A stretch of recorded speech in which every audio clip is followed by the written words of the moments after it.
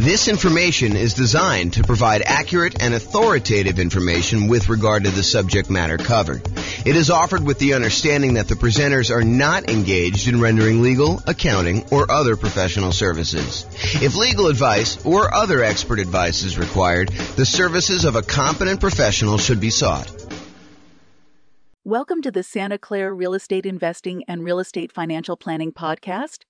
Learn all about investing in real estate in Santa Clara, California, with a combination of real estate financial planning and modeling with numbers specific to Santa Clara, plus syndicated, more generalized recordings of live and pre-recorded real estate investing classes, not all of them specific to Santa Clara. Be sure to stay tuned after the podcast for a message from our sponsors.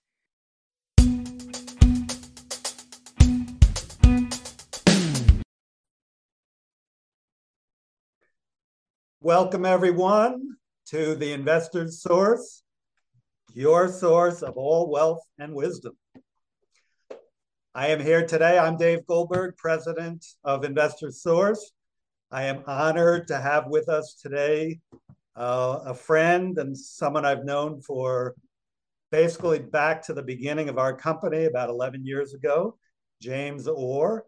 James is one of the top real estate people in all of Northern Colorado.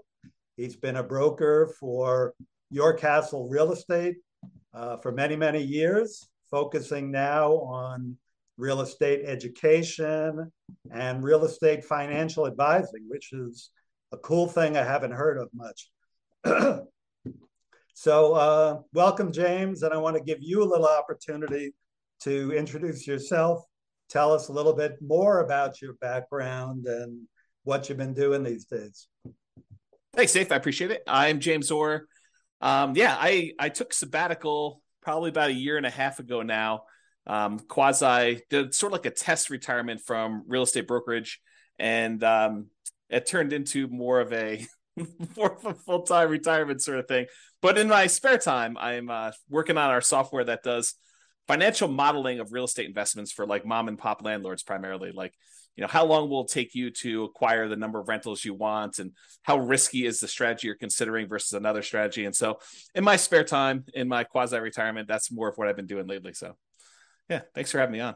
Oh, great to have you on. And I listened to one of your most recent seminars, podcasts, and just a wealth of information about different ways to invest in real estate, especially with changing market conditions. And I've always been impressed by your mastery of some of the creative ways to purchase real estate, and your real strength and analysis of deals and of portfolios.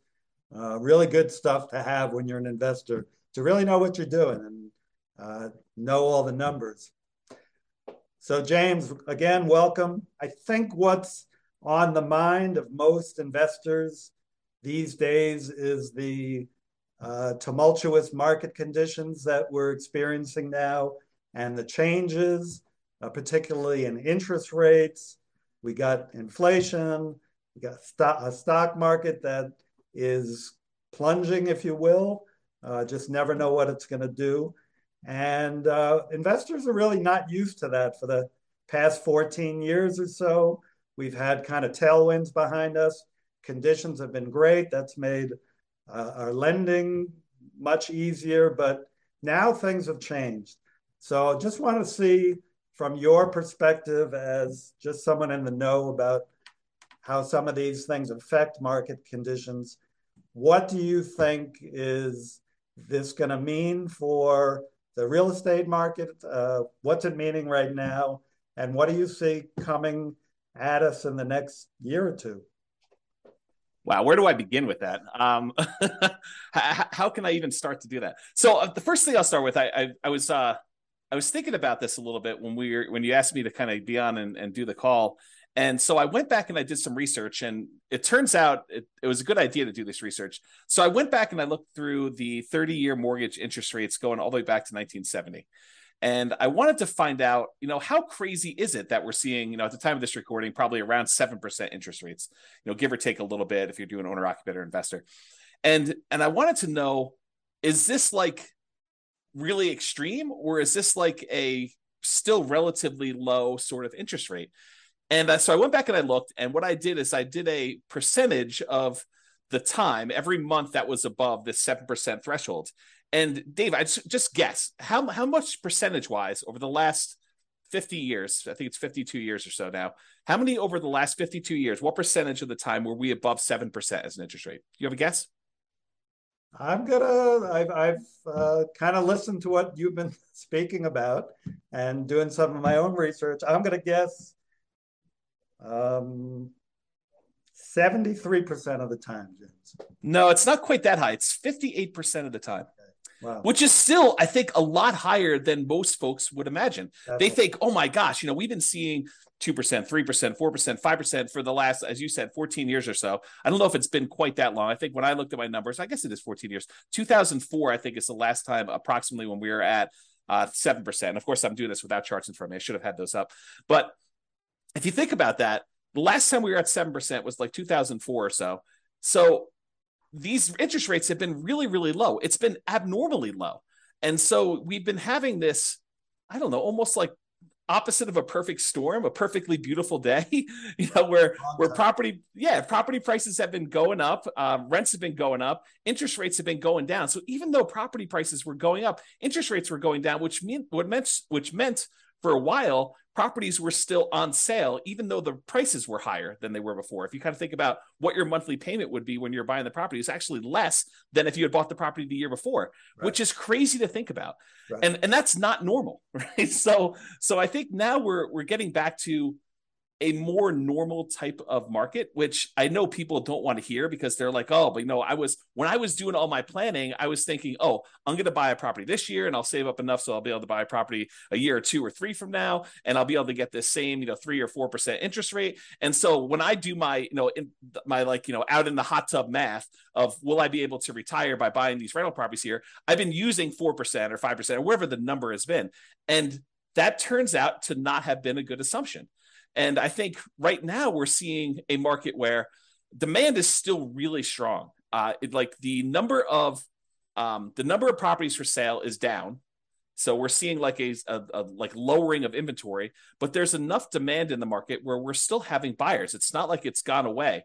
And I think maybe the Fed will continue to raise rates in order to get this inflation out of control, under control. But it hasn't stopped everything completely. It's definitely slowed it down. It's not like it was.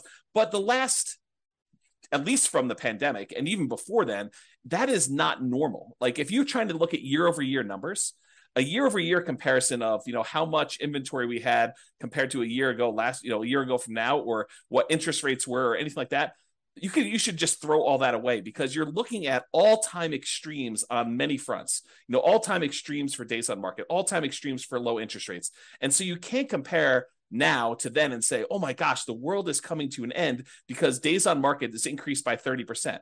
Well, it increased by 30% from like 25 days, which 25 days is crazy. I mean, a more normal market is like, I don't know, 3 months to 6 months for a property to sell. Right. So 90 days to 180 days. Right. So to think that, going from 25 days, now it's increased to, I'm looking at a chart. I happen to have this one up because it's just down there. I'm looking at this. We're probably at around 60 days or so for that. So even if it's doubled, that's still lower than normal. It's lower than what a typical market would say. So what was the question again, Dave? I'm like off on these tangents here, but I want to make sure I answer your question directly. No, that's a good, that's kind of a good recap of a historical perspective that a lot of us are just not looking at. We're so used to, in these last few years, as you say, very unusual low interest rates, that when these rates have gone up, we think it's the end of the world, but it's actually approaching more normalcy.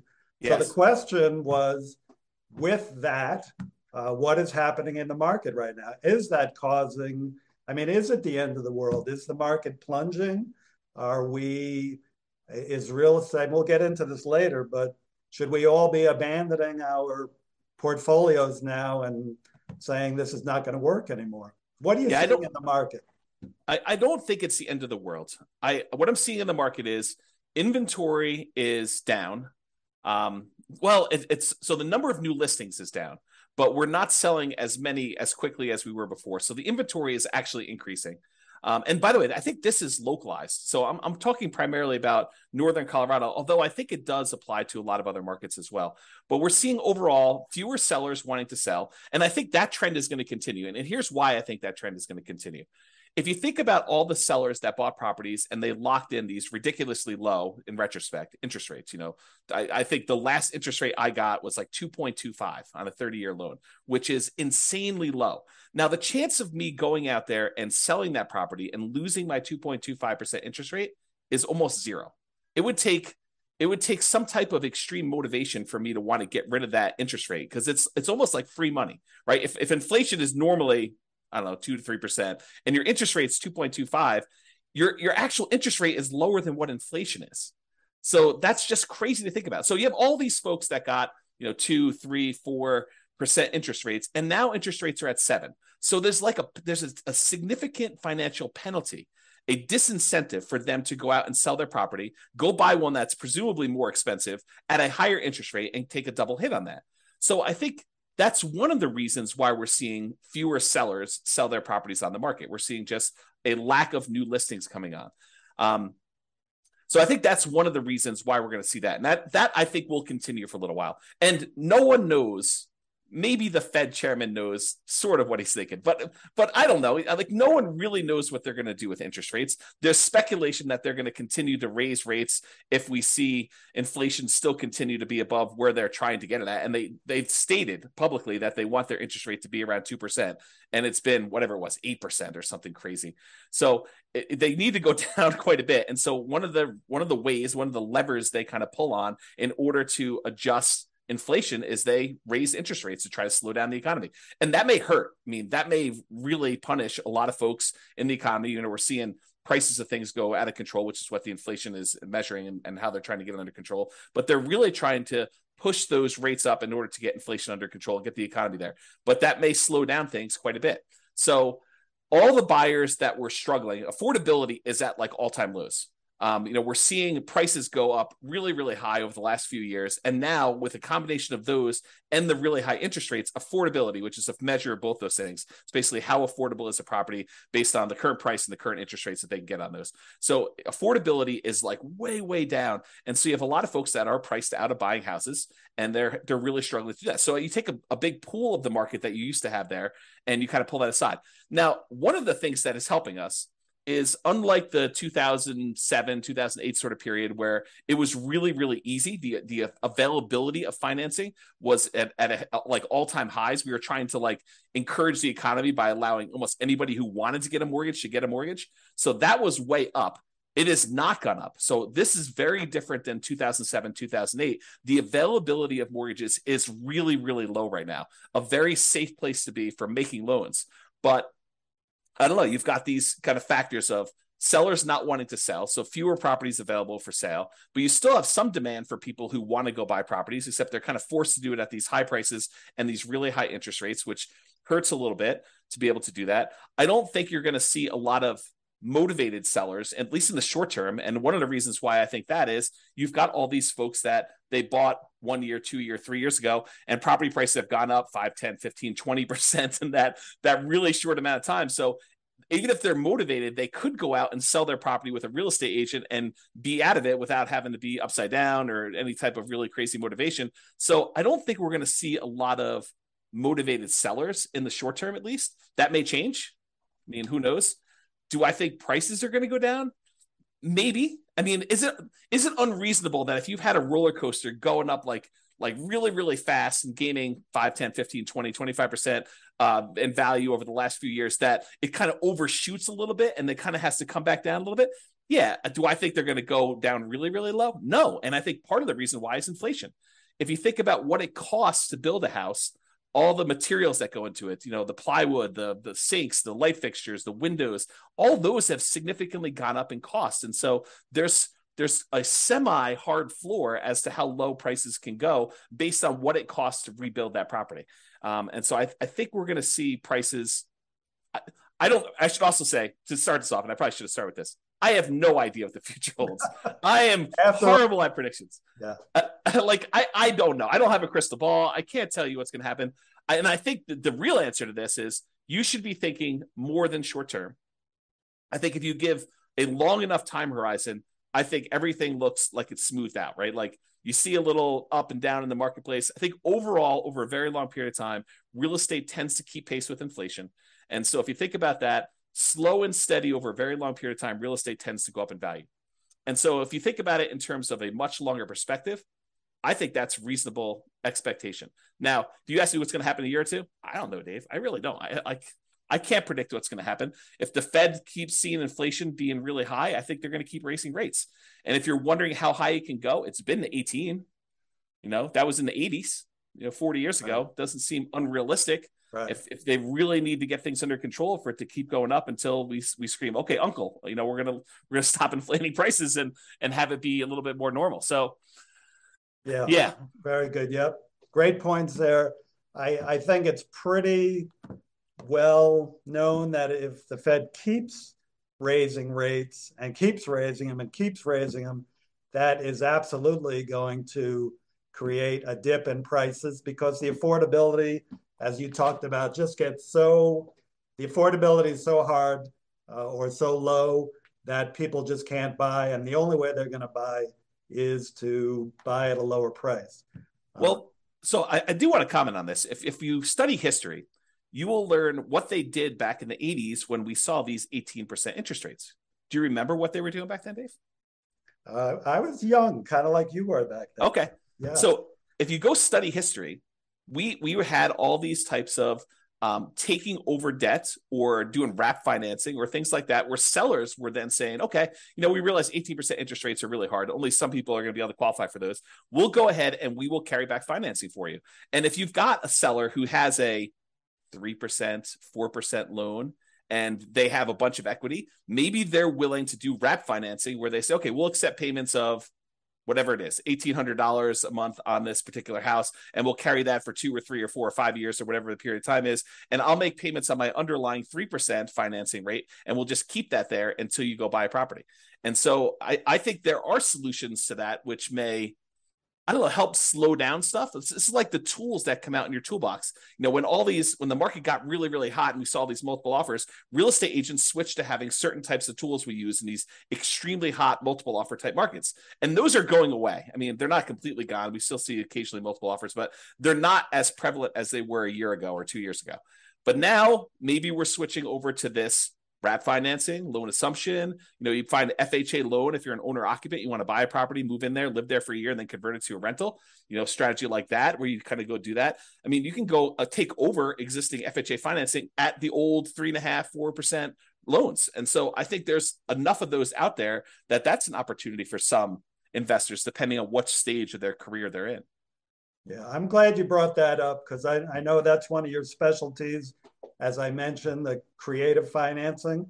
I think in the last number of years, the market has been so hot that sellers have had the hammer, and buyers with some of the creative ideas you're talking about, assuming mortgages, wrap financing, lease options. I don't know if you mentioned that yet, but I know you would.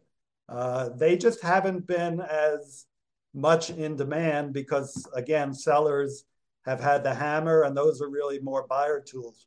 But now with rising interest rates and the other market forces, we're coming to more of a balanced market between buyers and sellers, where some of these tools used by buyers can come into play. So it's great to hear about those. That kind of leads to the question of, so let's make the assumption rates are going to continue to rise. Yeah. Does that mean do you think the real estate market is going to die then, or is there still opportunity for investors out there, starting with some of those tools that you mentioned, and maybe you can get a little deeper into some of those too? Yeah, I do think there's less opportunity. I don't think the real estate market is dead. Historically, before the last really hot market, whatever that's been, depending on how you measure it. But historically, real estate investors have added liquidity to the marketplace. So if you think about a seller that has had a hard time selling, it's typically the real estate investor that comes in, solves whatever problem that particular seller is facing, whether it's the property needs repairs before they can actually sell it retail and get a loan from a traditional retail buyer, or they need to sell very, very quickly, and so there's not enough time for them to do it. But like all the problems the seller has typically had, historically, what a real estate investor has done is they've come in and they've added liquidity to the marketplace and solutions to those particular problems. So we've had a period of time where almost any property that a seller wanted to sell, whether it needed work or they needed to sell quickly, they could put it on the market and have 10 offers within, 30 days, and so there's been less of a need for a real estate investor to come in when sellers had other solutions. And I think we're heading back to a period where some sellers, not all, but a increasing percentage of sellers, and it's a relatively small percentage, but an increasing small percentage of sellers are going to need those solutions again.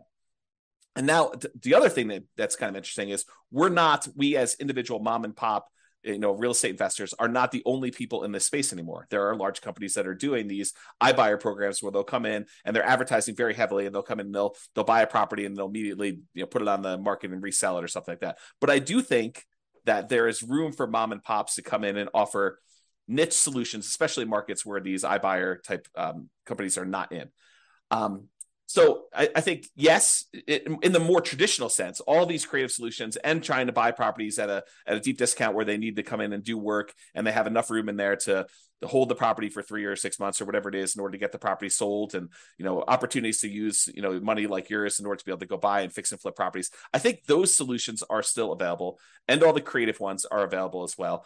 And then I think the like meat of the market, because I think just looking at the numbers, there are more mom and pop landlords, people that are buying properties for long-term rental, than there are people doing fix and flips. I think the numbers are skewed more toward buy and hold. And you could correct me if I'm wrong on that, but that's my gut feeling in the marketplace. Is just number of transactions that happen based on one or another. So the question that becomes, are mom and pop landlords, people that are buying properties to rent out, are they have an opportunity in our upcoming market if interest rates stay where they are? And I think yes, but there's a whole bunch of caveats to that. Number one is you have to look at the investment more than just cash flow. There's a school of thought. There's a large group of people out there that believe that cash flow is everything, and that you don't buy a property unless it has cash flow. And that's the only reason you buy a rental property. And you can make almost any property cash flow if you put enough down. So like if you came in here and you put 20% down in our marketplace and you tried to buy a rental property with our current prices and our current interest rates and our current rents, most of those properties with 20% down are going to be negative cash flow. They're going to be negative cash flow even if you take into account the tax benefits of depreciation. So when you look at those two, they're going to be negative.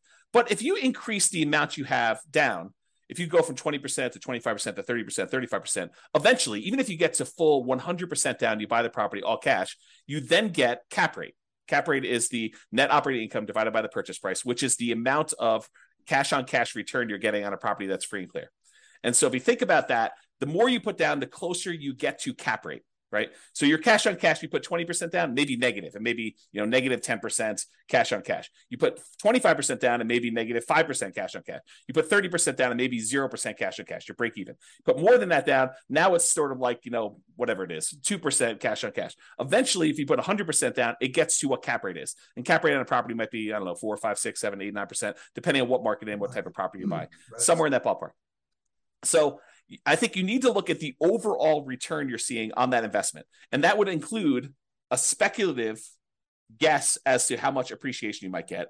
I think you need to look at that and say, my best guess is over the long term, I'll see about 3% a year on a property, just kind of guessing there. You have to look at what amount you're paying down on the loan if you got financing. So your debt pay down portion of it, that tax benefit of depreciation, and the cash flow you're seeing on the property. And if you add all four of those together, and technically you're supposed to include the return you're getting on the reserves you set aside for owning a rental property. I should punish myself, slap myself for not saying that, but really it's those five. It's the 4 from real estate and then the reserve money you got there. But if you add up all those and to say, okay, I'm getting, let's say it's 0% cash on cash, maybe 3% from my depreciation amount, maybe 3% times 5 because it's leverage on the appreciation, so that's 15, and then maybe your debt pay down. If you put 20% down on a property, the return you get on that 20% down payments over the course of the life of the loan is about 5.51% per year. If you put 5% down, you do like a Nomad property, it's 10.51%, but that's a different discussion. But if you look at all those together, you're probably looking at, around 20% overall return, even though your cash flow might be negative. Well, if you think about that, Dave, how bad is a 20% return on investment? James, that's still a good return in anybody's book. Yeah. And so I think that's the thing you need to look at. You just say, okay, look, cash flow is ugly. And I definitely need to set aside the money for that negative cash flow. If I'm going to buy a property and it's going to be negative, you have to say, okay, I need this amount for down payment. And let me go ahead and set aside a year or 2 or 3 of negative cash flow up front just to be prudent about this and kind of hold that. But then I think over time, rents tend to kind of creep up with inflation a little bit. And so eventually your negative cash flow will go down. And maybe a year, 2, 3, 4, 5 years from now, you'll have break-even cash flow or positive cash flow, and then the investment characteristics look different. But even during that time when you have negative cash flow, the overall return is probably pushing 20%. And you have to run the numbers to find out what this means. But then you got to decide, okay, I've got this 20% down, 20% return type of investment I can make if I buy these rental properties. What else is out there that I could invest in? Well, I could do stocks, I could do crypto, I could invest in your fund, I could do all these different things in order to get a return on my money. Of those, and the risk measure of those, because each one has its own different risk characteristics. Investing in stocks is very different. Investing in bonds versus savings versus CDs versus your fund versus real estate. All of those have different just risk characteristics. And so you say, for the amount of risk I'm willing to take and the return I'm willing to get, which one of these makes sense? And I think for a lot of folks, real estate still makes really good sense to do over the long term. If you tell me I'm buying it and I'm getting out in 6 months, I don't know. I mean, unless you're going in there and adding value by doing some type of fix and flip, or you're adding some type of value to the property. If you're just doing it to speculate in the market, probably not, especially since the cost to get, especially out of the investment, tend to be pretty significant in real estate compared to other investments. But I think you look at that and you think, where else can I get this return? And is that a worthwhile risk to return kind of trade-off for me to make? And I think for a lot of folks, it is acceptable. Awesome. Of course, my fund is number one, but real estate is a close second. Actually, I've invested in both and done very well in both. Just want, I think just to kind of summarize what you said, and you gave us some great information there. It's just, it might be a tough time now to buying is a little bit, you're going to pay a little bit more, your cash flow may not be even positive in properties you're going to pick up.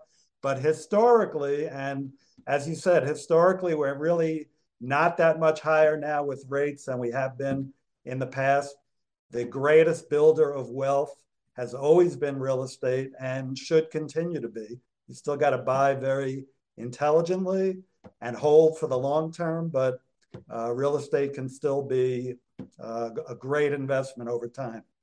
Dave, I want to add one more thing to this discussion if we can. So I did a podcast episode. It's probably like 2 weeks ago now. And one of the questions that came up was, with interest rates at 7% and having this negative cash flow with a reasonable 20% or so down payment, is it better for me to go ahead and save up money to buy properties free and clear, where I get rid of the kind of like the interest rate component of this, where I have negative cash flow, or it's ugly to have this negative cash flow on a property? And so I went and I did some analysis, and for just this one kind of sample case, it's a reasonable person saving 15% of their income. I figured out how long it would take them if they saved up 20% down. I did 15%, 20%, and 25% down. But for the 20% down number, I had them save up 20% down, buy a rental property, save up another 20% down, buy another rental property. And I figured out how long it would take them to be financially independent. Then I had the same exact person saving the same exact amount of money, buying the same exact property, but instead of putting 20% down, they saved up until they had to buy the property free and clear, where they didn't have any mortgage on it at all. And so the question I have for you is, how much longer did it take the person who is saving up to buy properties free and clear to be financially independent as the person who is putting 20% down and buying leverage rentals? What do you think the difference in time it took was? I'm going to guess 1 year, James. Oh, so you must have seen my presentation. I did. It's so surprising to people when I tell them. I was blown away by that. Right. It's so I'll say it out loud so that everyone can be very clear of what we just said. The person who saved up 20% down, bought a rental property, then waited until they had another 20% down, bought their next rental property, and they kept buying those rental properties as quickly as they could until they got up to 10 rentals. And then how long did it take them to get to the point where they had enough money coming in to be financially independent versus the person who saved up and bought the property free and clear with no loan at all. And it took them like 20 something years to buy their first property to be free and clear. And then the next one was much, much faster because they had a lot of extra savings from that one rental property. But it only took them 1 year more to be financially independent than somebody who is buying the rental properties and buying them with 20% down. And I think that blows people's minds. So if somebody is out there thinking, it's really hard for me to pull the trigger in this market, just save money. Invest in something else, invest in your fund or invest in stocks or whatever makes sense for you in the meantime, while you're waiting to save up your money. And then when you're ready to buy a rental, whether that's buying a property that's free and clear or buying a property with 50% down where now it does cash flow, or 30% down, or whatever the numbers make sense. But don't stress out. It's not that much longer for you to be financially independent if you take your time and you save up and you buy these properties free and clear. And the risk dynamics of a free and clear portfolio, very different than the risk dynamics of someone putting 5% down or 20% down or 25% down and buying rental properties. So a lot of good points there for people think highly leveraging is the way to go. And I'm not going to poo-poo that because I did that, but I've also done the strategy of buying and paying down properties and having them free and clear. And that for me and other investors I know has worked really well, getting properties paid off. Yeah. So looking to wrap up now, I think, again, what's on the mind of a lot of investors, James, is like, how is what's happening now different than what happened in 2007, 2008? How would you describe what's different? I mean, you started explaining that already, that, conditions are different now, but maybe you can wrap up with that. Do you think we're heading into another 2008 or are things different now that we're not going to see a crash and maybe more of just a leveling out of the market? Yeah, so I can't predict whether or not we're going to see a crash or a leveling out. I really don't know. And I would have thought if you had asked me like right when the pandemic was hitting, what was going to happen in the real estate market, I would not have predicted it's going to go up, whatever it is, 30% in 3 years or something like that. I would not have thought that at all. And so my prediction skills are very lacking. I will tell you, looking at the numbers, the real estate market is very different than it was in 2007, 2008. So the number one thing I can think of off the top of my head is the availability of credit to people with questionable credit scores is very different. Like we were giving loans to almost anybody who wanted a loan at that point. And we were giving a lot of them, nothing down or, 3%, 5% down loans to people that probably shouldn't have been getting loans at all. And then on the back end of this, we were basically packaging those up, calling them A+ type of loan products and selling them, securitizing them on the market, which was another issue altogether because then we had all those fail and it kind of compounded. Derivatives and things like that. Yeah. And so I think that's very different than we saw before. I also I don't remember seeing us have this massive of a run up leading into 2007, 2008. And we have here. So a lot of the folks that bought a property, even 2 or 3 years ago, they've got a huge cushion of equity. In fact, if you look at how much equity we have now in our properties as a whole, like this, the whole country, I think we're at all-time highs. I think the amount of equity we have sitting in our properties right now is at all-time highs, which was not how we were in 2007, 2008. And so the question then becomes, well, how does, having our credit criteria, the availability of credit to people be really, really low and have really good underwriting standards for those that are trying to get loans. So that's a much safer position than we were, that many years ago. And the fact that a lot of people that were motivated to sell before that, if they needed to sell, they probably could still sell and actually break even or come out of it with a little bit of profit in it, that they'd still have this or be able to borrow against it if they need to kind of hold on to some stuff. Having that be different, what impact does that have moving forward, even if rates get much higher than they were in this kind of like pre-2007, 2008 period? And I think that that's going to make a big difference. I don't know if it's going to save us from whatever might happen. I mean, because I'm sure we could screw it up if we wanted to, right? There are things the Fed could do. There are things that we could do as a group to kind of make this go ugly. But I think overall, it's very different than it was in 2007, 2008. And my best guess is that even if we do see a softening or slowing down of appreciation rates or giving a little bit back, I don't think we're going to see a massive kind of decline in the market like we did then. But who knows? I really don't. Thank you. Yeah, just to add to that, from a lender point of view, as you said, the availability of credit is not as great. The underwriting standards, there are no doc loans. Maybe some are doing those, but those are not really part of the picture anymore. You've still got a housing shortage right now that really began back in 08 when people stopped building, and they've never really caught up. And you have, like in areas like Colorado, still high desirability, which is going to keep people coming and propping up those prices.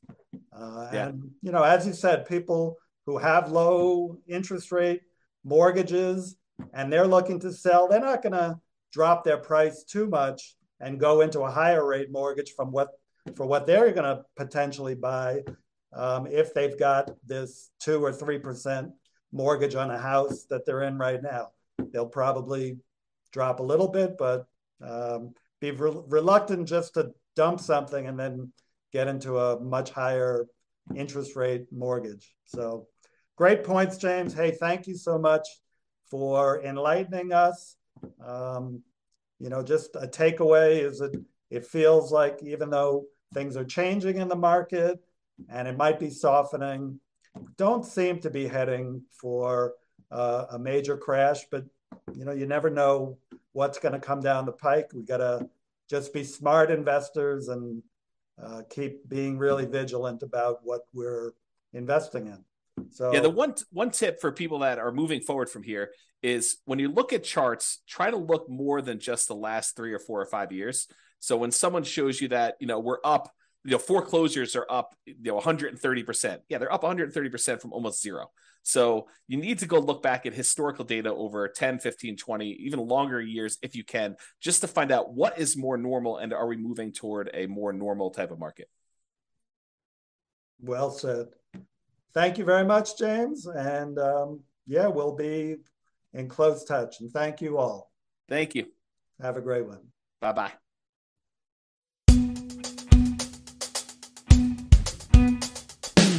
With home prices up, mortgage interest rates up and rents up, but not quite enough to counteract the higher prices and interest rates. Cash flow on rental properties in Santa Clara is harder than ever. Book a call with the Real Estate Financial Planner to apply our proprietary 88 strategies to improve cash flow on your rentals. See the show notes for a link to schedule your call and improve your cash flow today. If you're a real estate agent, lender, or professional in Santa Clara that wants to help our real estate investor listeners, consider reaching out to learn about collaboration opportunities with this podcast. We'd love to add more value to our listeners by having you assist our investors buy, sell, and finance their real estate investments. See the show notes to schedule a call to discuss collaboration opportunities.